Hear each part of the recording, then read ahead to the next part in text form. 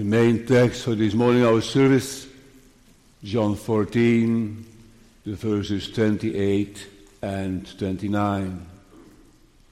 When we read as follows, "Ye have heard how I said unto you, I go away, and come again unto you.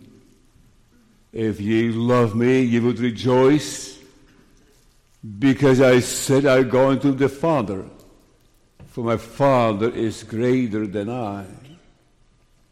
And now I have told you before it come to pass, that when it is come to pass, ye might believe." So far, Christ's words of farewell. It's the farewell chapter, John 14. So Christ's words of farewell. Four thoughts. Words regarding his Father. It's remarkable how often the Lord Jesus in this final discourse speaks of his Father in heaven. So the words of the Father. Secondly, words of love. After reading this passage about the love of God. In the third place, words of comfort. It filled this chapter with comfortable words for the church and for sinners. And in the fourth place, words of encouragement to believe. Believing is a key word as well in this chapter. So Christ's words of farewell, words regarding his Father, words of love, words of comfort, and words of encouragement. Congregation, assume you are sick and very ill and close to death. And you know it, and the doctors know it, and the children know it. You're around the bed. You're laying there. You're not doing well. You feel it coming closer and closer. The time of your departure. You would like to say something yet. And suppose you have the strength to say a few words yet. Your last words to your children. Your farewell words. What would you say? If I may ask. What would you say? We had a good life together. Thank you for everything. Sorry for my mistakes I've made. And what else? Would it be also a farewell like Jacob or Paul or Simeon or like the old Jacob? He called his sons and said, "Gather yourselves together that I may tell you."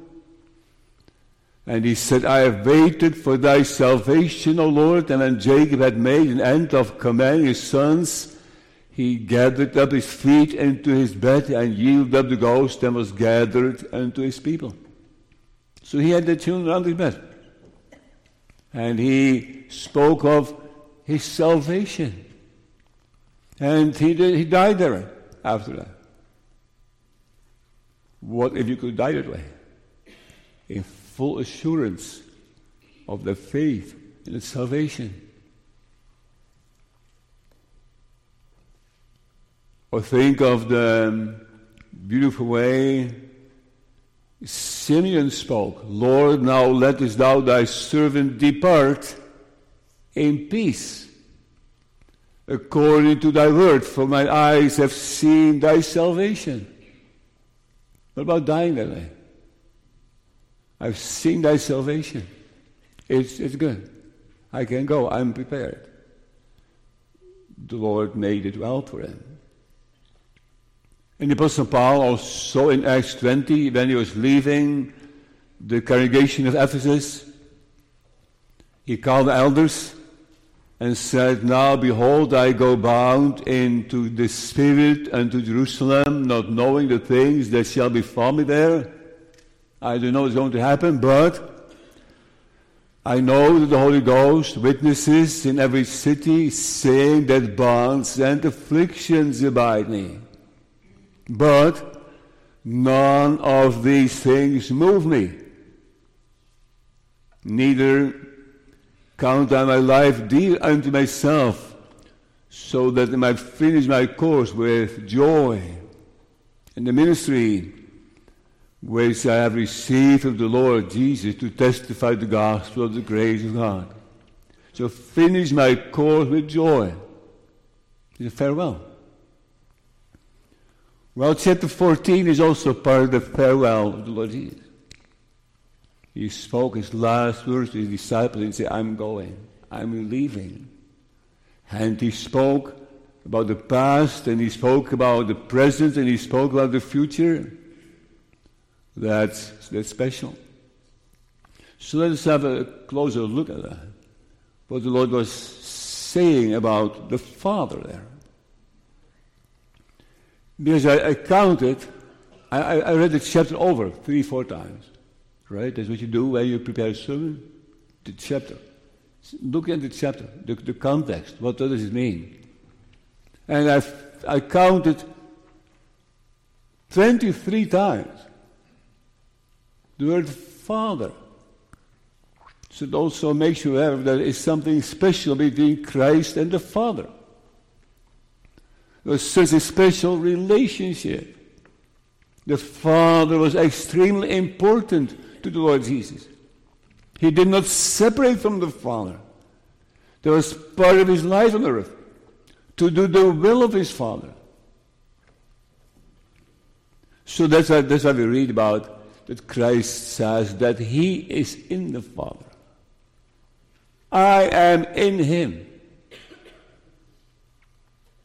And also the other way, the Father is in him. So he is in the Father and the Father is in him. He says in the chapter. In other words, saying, we are so close. He is in me and I am in him. Or the Father has sent him, he says. He has sent me. And he commanded to love him. And I obey him.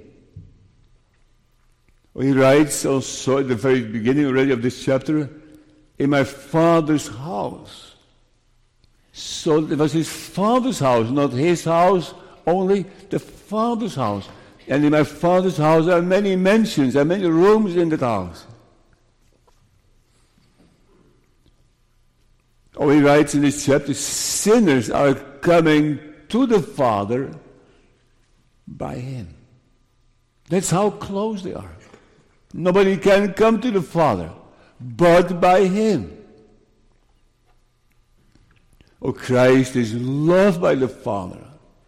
The Father is in him, and he and the Father also love one another. That's part of it, right? The Father is greater than Christ. Christ loves the Father. Who has seen Christ has seen the Father. That's how close the Father and the Son are. If someone has seen the Father, he has seen Christ. If someone has seen Christ, he has seen the Father.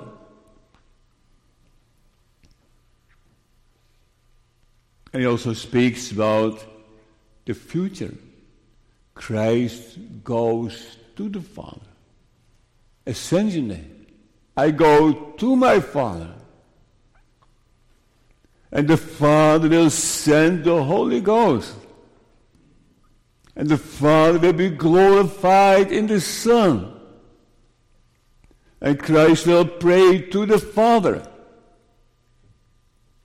You know what you could do this afternoon, young people? Open this chapter, John 14, and make a list of what it says about the Father. So those 23 lines, what does it say about the Father? He prays to the Father, he's sent by the Father, he loved the Father, he's in the Father, and you make a list of that. And then you sit back and you say, what a closeness, what a tenderness. So close to the Father, they are one. And that God, the Father, has sent his only begotten Son to save a people from their sins. About the holy unity, what a great tenderness. And what does that mean to us? Well, part of it is this, that Christ has come to bring us to the Father, so that you might be able to say, our Father. So Christ is not only the Father, Christ does not have a Father in heaven, he also wants sinners to become children of the Father, so that they are adopted by him. So there are people on earth, God's people, they've been adopted, and they are family of the Lord Jesus. And the Lord Jesus is their oldest brother. And he brings them to the Father. And they are heirs of God and co-heirs with Christ. That's how close they are. So have you ever said from the heart, our Father, which art in heaven, hallowed be thy name. You can say it in a flippant way, so that you don't even think about it when you say Father. But if you may know that he brings to the Father, that if you may believe in the Lord Jesus Christ in the saving sense, to have a Father in heaven. So there was a great tenderness and love between the Father and the Lord Jesus. And on Ascension Day, the Lord Jesus goes to the Father. And he loves that with his human nature. And he told the disciples about that. I go to my Father. So that's why the disciples were so joyful when they saw him going to the Father. And they went back to Jerusalem, rejoicing. Because they know this was not a reason to feel sad about. The Lord Jesus rejoiced in going back home, in being with his Father. And that's also a picture of heaven, not? What does it mean? When the Father has all his children together, when they're before the throne and rejoicing in God. Words regarding the Father. Let's go to the second part. Words of love. So as I said, I just went over this chapter several times. And you just look at regularities and words that have been repeated. If a word occurs more than 2-3 times in a chapter, you may not ignore it. It should be part of the sermon, because it stands out in the chapter. So you can't say, I forget about that now. So the word love is at least 10 times in this chapter. So you have to talk about it. Whatever text it is in this chapter. Love. It starts already in chapter 13. Verse 1. Now before the feast of the Passover, when Jesus knew that his hour was come, that he should depart out of this world unto the Father, having loved his own which were in the world, he loved them unto the end. So it is about love. Love is crucial in the Bible, and crucial in John, and crucial in this chapter. We are all called to love God above all, right? And our neighbor as ourselves. Love is a key word here. And you see it also in this whole chapter. Christ loves the Father loves him, and sinners are loved by Christ, and Christ loves them. And that love is eternal. God the Father loved the Son, and the Son the Father from eternity. So that is part of God. God is love. We also learn from this chapter that God's children love. They also love Him back. He loved first, and they love Him back. They love God. They hunger for Him. They are thirsty for Him. You know, if someone is loving someone, that means that you have a desire for closeness, right, and tenderness. And so Christ loved God, and the love of God filled His own heart. So it means a hungering for Him. It means a desiring God. Desiring God more than they desire money and fame and entertainment and whatever you desire in this world. And did the Lord Jesus not ask the Apostle Peter if he loved him? Lovest thou me, Peter? And you know that Bible story. If eventually he said, Lord, thou knowest all things. Thou knowest that I love thee. That's important. 3 times Lord Jesus asked, and it was sad. Peter felt sad. He asked 3 times, and yet the Lord had to ask him. And eventually he could say it. Thou knowest all things.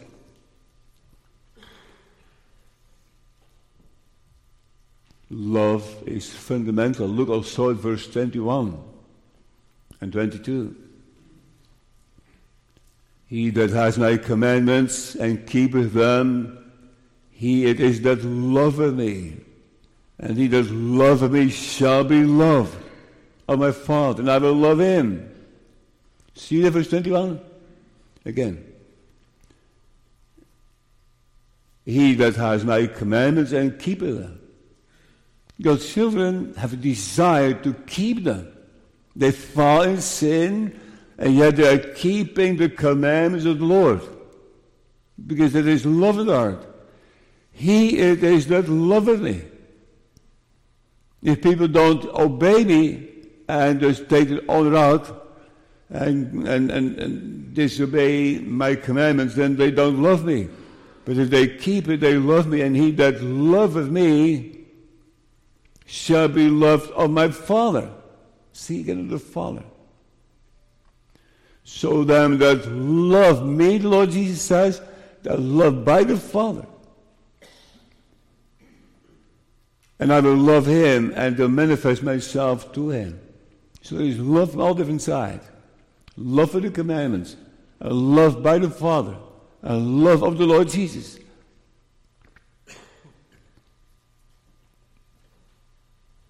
Judas Iscariot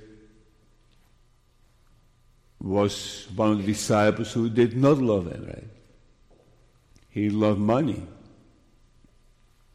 Love is a choice. But more than that, love is also an emotion. You cannot say, I love the Lord, but I don't feel anything. I've talked to people in the past when I was a teacher in college. And I taught theology. And I remember a future teacher in the pew saying, I love the Lord, but I never feel anything. I love the Lord, never feel anything. I said, are you dating? She said, yes, I am. I said, but would it make sense to say I love him, but I never feel anything about him? She said, yeah, that's different.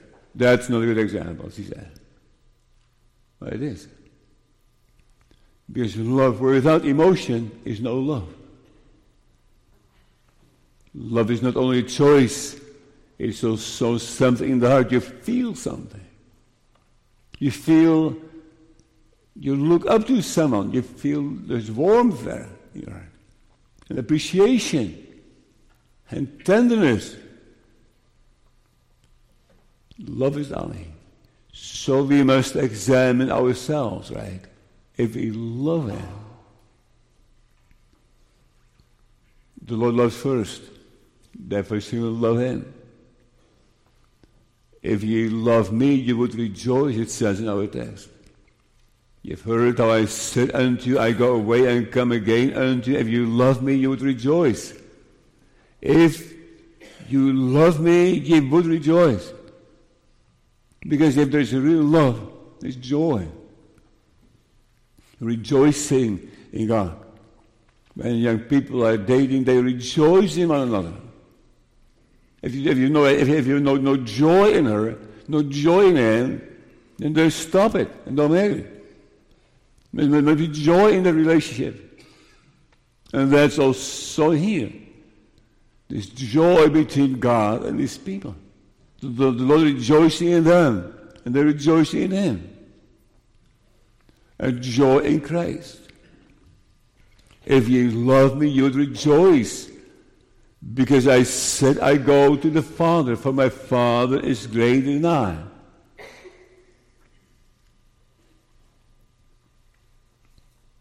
Loving Him. Loving Him in His names.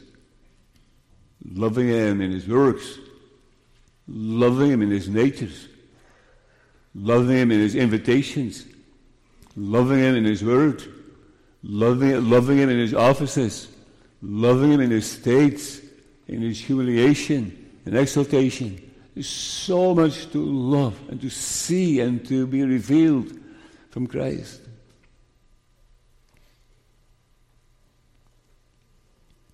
I also would like to point out to John 13, verse 34 and 35. A new commandment I give unto you, that ye love one another. As I have loved you, that ye also love one another. By this shall all men know that ye are my disciples, if ye have loved one to another. So the Lord Jesus works in the heart also love for sinners among God's people. God's people love God's people. That God's people love sinners. That they love one another. It's not only between God and them, it's also horizontally. It's love for the church. And that's typically Christian. Because the world also speaks about love. But it is selfish love. But the church the Bible speaks about a sacrificial love. To give. To forgive. To be kind. To provide. By this shall all men know that ye are my disciples, if ye have love one to another. So do we show that? Do parents show that to the children? That they love one another? Do we show that in the church? In our community? In our world? Is that not typically Christian to love and to sacrifice and to give? So the Lord Jesus is speaking the last words before He returns to the Father. And He's saying that they should be loving one another. That is so important, the love of God. Brings you the third thought. The words of comfort.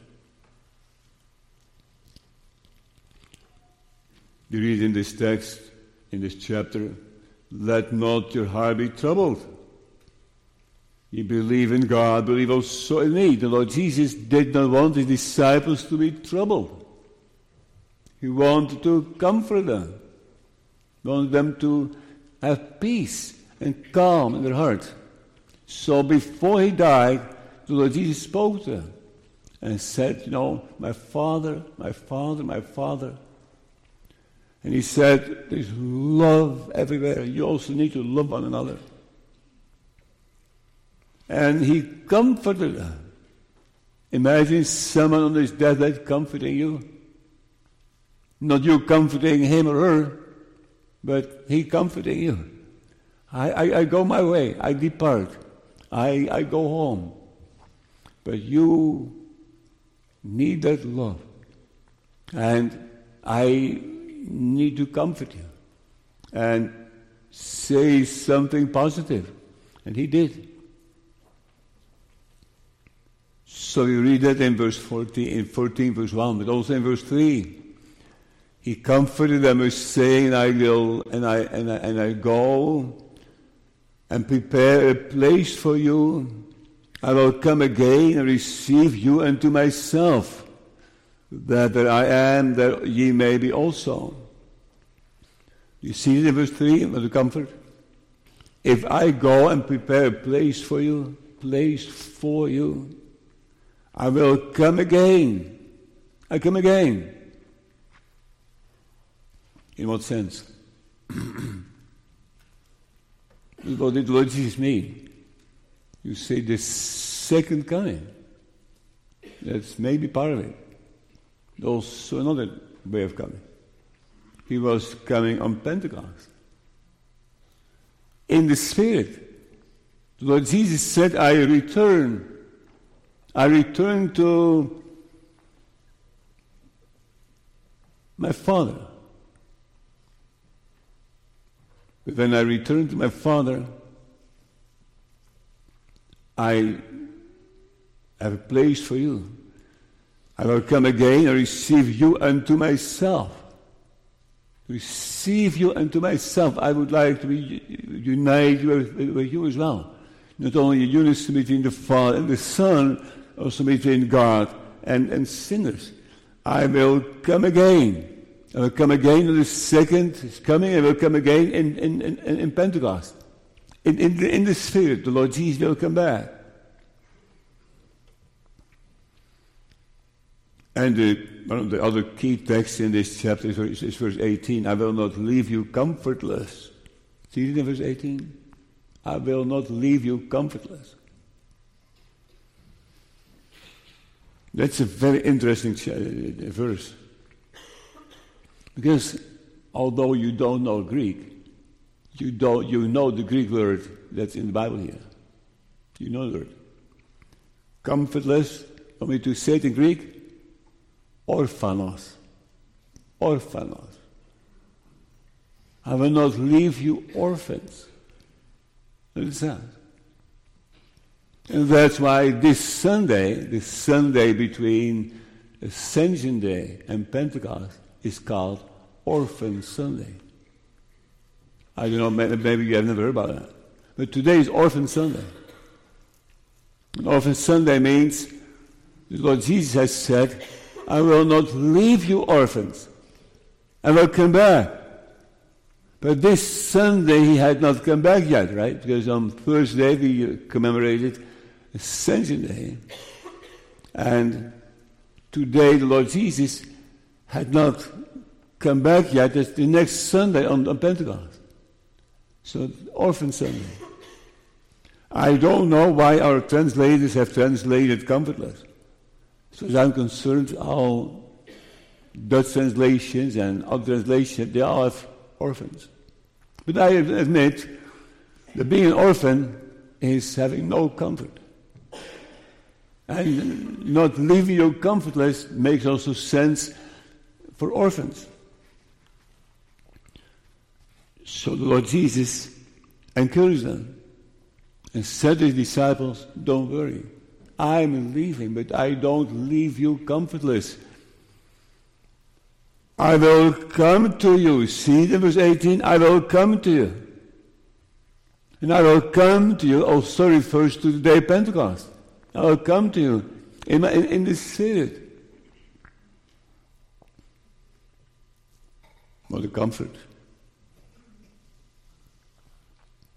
It's in this whole chapter. Also in verse 27. Peace I leave with you, my peace I give unto you, not as the world giveth, giveth I unto you. Let not your heart be troubled, neither let it be afraid. What a beautiful verse is that, verse 27, right? Peace. The Lord Jesus on his deathbed, so to speak, speaking to his disciples, encouraging them, and saying to them, peace I leave with you.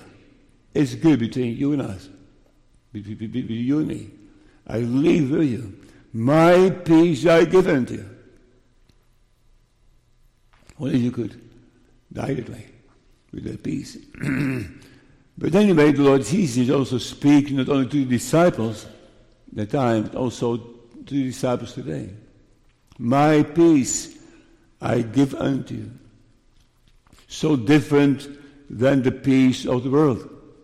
The world also gives peace. But that's a false peace. That's a temporary peace. It's not a heartfelt peace. That's shallow peace. But there is the true peace. Peace I leave with you. My peace I give unto you. Not as the world. Let not your heart be troubled. Certainly God. Let not your heart be troubled. You look at the circumstance, don't you? You look at your own heart. Don't do that. It's not because of you. Let not your heart be troubled. Neither let it be afraid. The Lord cares for His church. And the Lord Jesus is leaving down, but He's saying, I comfort you, and I come back to you, and I don't leave you comfortless. I don't leave you without a Father.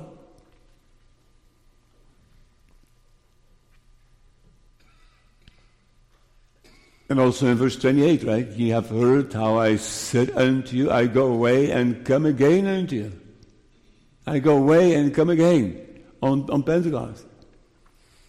If you love me, you would rejoice because I said, I go unto the Father, for my Father is greater than I. So he pointed to the Father, respecting the Father, and saying, look at the Father and seek it all in Him. He is coming again to them. He will not leave them comfortless. You also read about that in John 16. These things have I spoken unto you, that in me ye might have peace. In the world ye shall have tribulation, but be of good cheer. I have overcome the world. See? So Christ has reasons to say this. He is able to provide that peace and to give that true comfort. The world does not give it. Do you know examples of that? That the Lord Jesus comforted people. And that He still comforts. What about Him speaking to those two men of Emmaus? They were troubled in heart. And the Lord Jesus spoke to them and opened the Scriptures and showed them the only comfort. Their hearts started burning in them. And the Lord opened His Word to them. What a blessing it was to them. So the Lord Jesus still comforted. He comforted His disciples before the outpouring of Pentecost, of the Holy Spirit, and He still does that. He spoke to Mary Magdalene, just by saying Mary. And she said, Rabboni. There was a closeness. He spoke to all His disciples. He spoke to Thomas, didn't He? He is comforting them. Do you know of that comfort? Do you seek your comfort in sin, in alcohol, in marijuana, in false intimacy, and where do you look for your comfort? You know, there's in the dictionary a word that kind of puzzles me. Dutch courage. You ever heard about that? Dutch courage? That's not a good thing. Dutch courage means courage received by drinking alcohol. Apparently there was the Dutch were known for that. So I hope that's not the case among us. We like to seek our comfort in the Bible, comfort in God, comfort in Christ, comfort in that peace.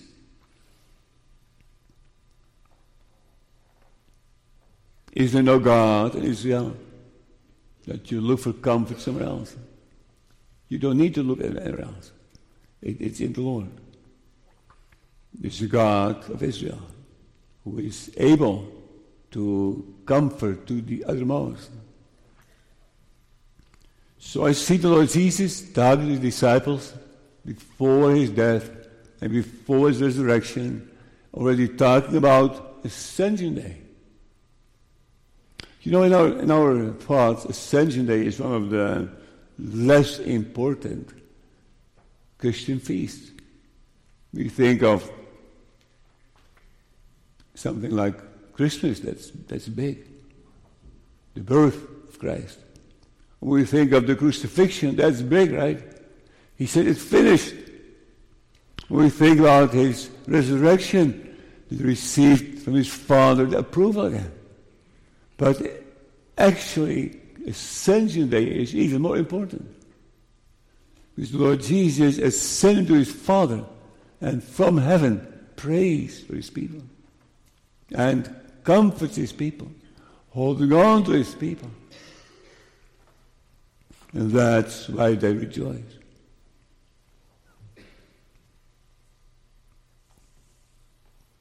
The words of farewell of Christ, the words regarding the Father, the words of love, words of comfort. But now you say, how do I receive that comfort? How does it come and become mine? How do I receive that peace? Well, our fourth one. Father is a key word. Love is a key word in this chapter. And also the word believing. 7 times, believing. Let me show it to you. Let not your heart be troubled. Ye believe in God. Believe also in me. It's 2 times already. And verse 11, believe me that I am in the Father, and the Father in me, or else believe me for the very work's sake. And also now a text, verse 29, and now I have told you before it come to pass, that when it is come to pass, ye might believe. So without faith, it is impossible to please God. Without a hand, I cannot receive anything. I need a hand to receive. And so the word faith, the hand of faith to receive it. And apparently there is a difference between believing in God and believing in Christ. The Jewish people believed in God, the God of the Bible. But the Lord Jesus teaching them in his ministry on earth that they could not get access to the Father but by him. So they had to believe in him in order to believe in the Father. That's the difference also today. God's children also need to learn this. That they do not only believe in the Father, but also believe in Christ, who is the Savior, who brings to the Father. Of course, when the Lord Jesus works in the hearts, the first thing God's people experience is that they are missing the Father, missing God.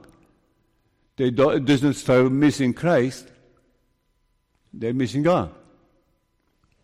And in order to receive peace, they look in the Bible and they try to find encouraging words, and the Lord uses them to encourage them, but the Lord also shows them that it's only in the Lord Jesus. So in a simple way, are you seeking God? Are you seeking forgiveness? Are you seeking peace? Are you seeking comfort? Yes? Then you need to believe in the Lord Jesus Christ, not only in the Father, also in the Son, who came to bring to God. Because when you see Christ, you see the Father. Without Christ is no excess. So you need to have a distinct, specific knowledge of the second person of the Lord Jesus. You need to know Him, not only God, but Him.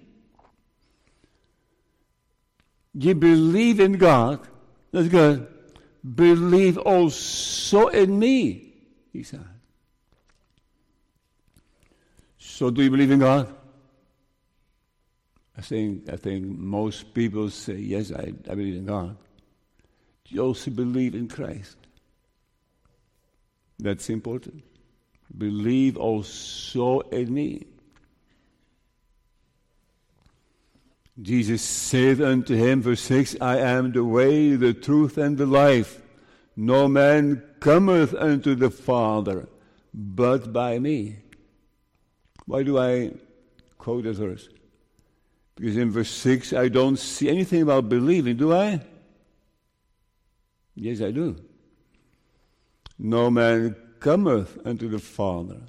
So coming is the same as believing. Believing in the Lord Jesus, coming to Him, walking up to Him, taking refuge unto Him. So do you believe in God? Believe also in Him, come unto Him. Coming. And in verse 7, something similar. If ye had known me, ye should have known my Father. And from henceforth ye know Him, and have seen Him. We're to know, right? To know Him, to know the Father, and henceforth ye know Him, have seen Him. So, believing is also to know Him, to acknowledge Him, to have communion with Him. This word knowledge, to know, is a very deep word in the Bible. So, the Lord Jesus spoke to His disciples about believing. Believe also in me, disciples, and come to me, and know me, and see me. Don't ignore me, see me. See that? And from henceforth ye know Him and have seen Him. Have you seen Him? Looked upon Him? Come to Him? And also believed in Him?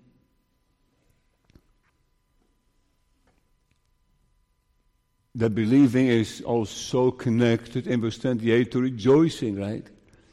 Ye have heard how I said unto you, I go away and come again unto you. If you love me, you would rejoice. Because I said, I go to my Father. And now I have told you before it come to pass, that when this come to pass, ye might believe. So in that believing is also rejoicing. In the loving, in the comfort, in the believing, is a joy, an appreciation. If the joy is missing, there's no love. The joy is missing, there's no believing.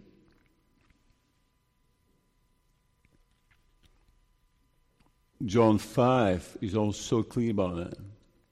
Verily, verily, amen, amen, I say unto you, he that heareth my word and believeth on him that sent me has everlasting life, and shall not come into condemnation, but is passed from death unto life. See? Has everlasting life. That's important. So let me mention a few more things about that believing. John 6, and then I just quote those texts and talk about them. Think of you being on your deathbed, and your children or beloved ones around your bed, maybe your parents, and they're listening, right? What will she say? Maybe they just are getting very close to your lips because they want to hear it. What did she say yet? What were the last words? John 6. Then said they unto him, what shall we do that we might work the works of God? The crowd, the Pharisees said it, right?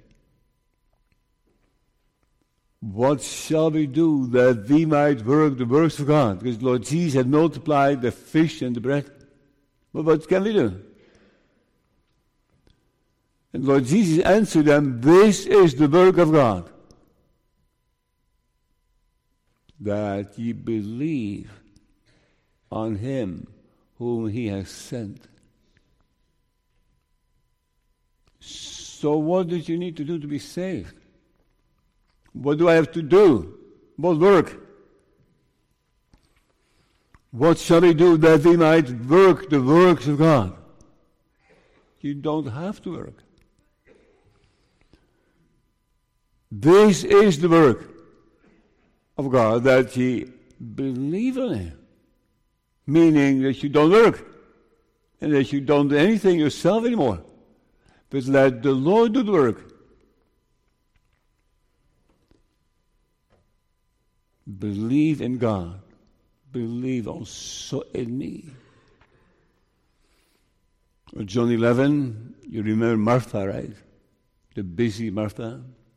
And the Lord Jesus spoke to her, I am the resurrection and the life. Her brother Lazarus had died, right? The Lord Jesus said, I am the resurrection and the life. He that believeth in me, though he were dead, yet shall he live. So when people feel so dead, and are so dead as Lazarus was, Lazarus was really dead. But he said, if you believe in me, I am the resurrection and the life. He that believeth in me, though he were dead, yet shall he live. So you don't have to feel alive. Some people, they just throw things around, right? And they see it wrong. You don't have to have life first and then to believe. You feel so dead and believing in him, though he were dead. And don't forget that this believing is crucial and that you cannot miss it. Without faith it is impossible to please him. He that cometh to God, see, that is believing. He that cometh to God must believe that he is and is a rewarder of them that diligently seek him. He's a rewarder of them that seek him. You remember Abraham, right? Abraham was standing outside the tent, and the Lord spoke to him that his seed will be as stars in the heaven. And Abraham believed in God, and it was counted unto him for righteousness. It was so special to the Lord. The Lord saw that Abraham just simply believed in him.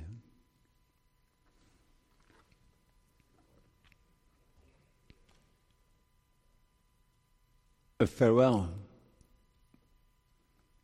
What are you going to say when you die?